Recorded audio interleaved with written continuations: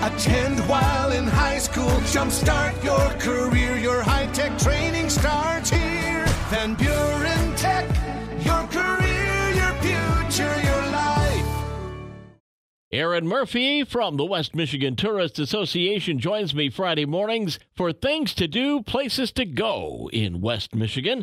She's from the West Michigan Tourist Association. What's on your list this week, Erin? This Sunday, January 22nd, you can catch a performance of Disney's Winnie the Pooh, the new musical stage adaptation that's taking place at the Mendel Center at Lake Michigan College in Benton Harbor. The show features stunning life-sized puppeteering and the characters that everyone knows and loves, like Christopher Robin, Piglet, Eeyore, and, of course, Winnie the Pooh. The show tells a brand new story from the Hundred Acre Woods with songs from the renowned Sherman Brothers classic Grammy Award-winning catalog. It's going to be a really great show, and tickets can still be purchased online before the Sunday performance. After the show, may want to head east to Kalamazoo, huh? There's a couple days left to enjoy Kalamazoo's Craft Beverage Week. So all this week, they've been featuring deals and events to celebrate the craft beverage industry. And this weekend's events include some opportunities to meet with brewers and distillers and winemakers, where you can learn about the steps to create highly desired products and all that goes into the craft beverage industry. There's going to be some great other events happening at local participating breweries with live music and trivia and specialty taps, so you're going to want to check out the Discover Kalamazoo website to find all of the details.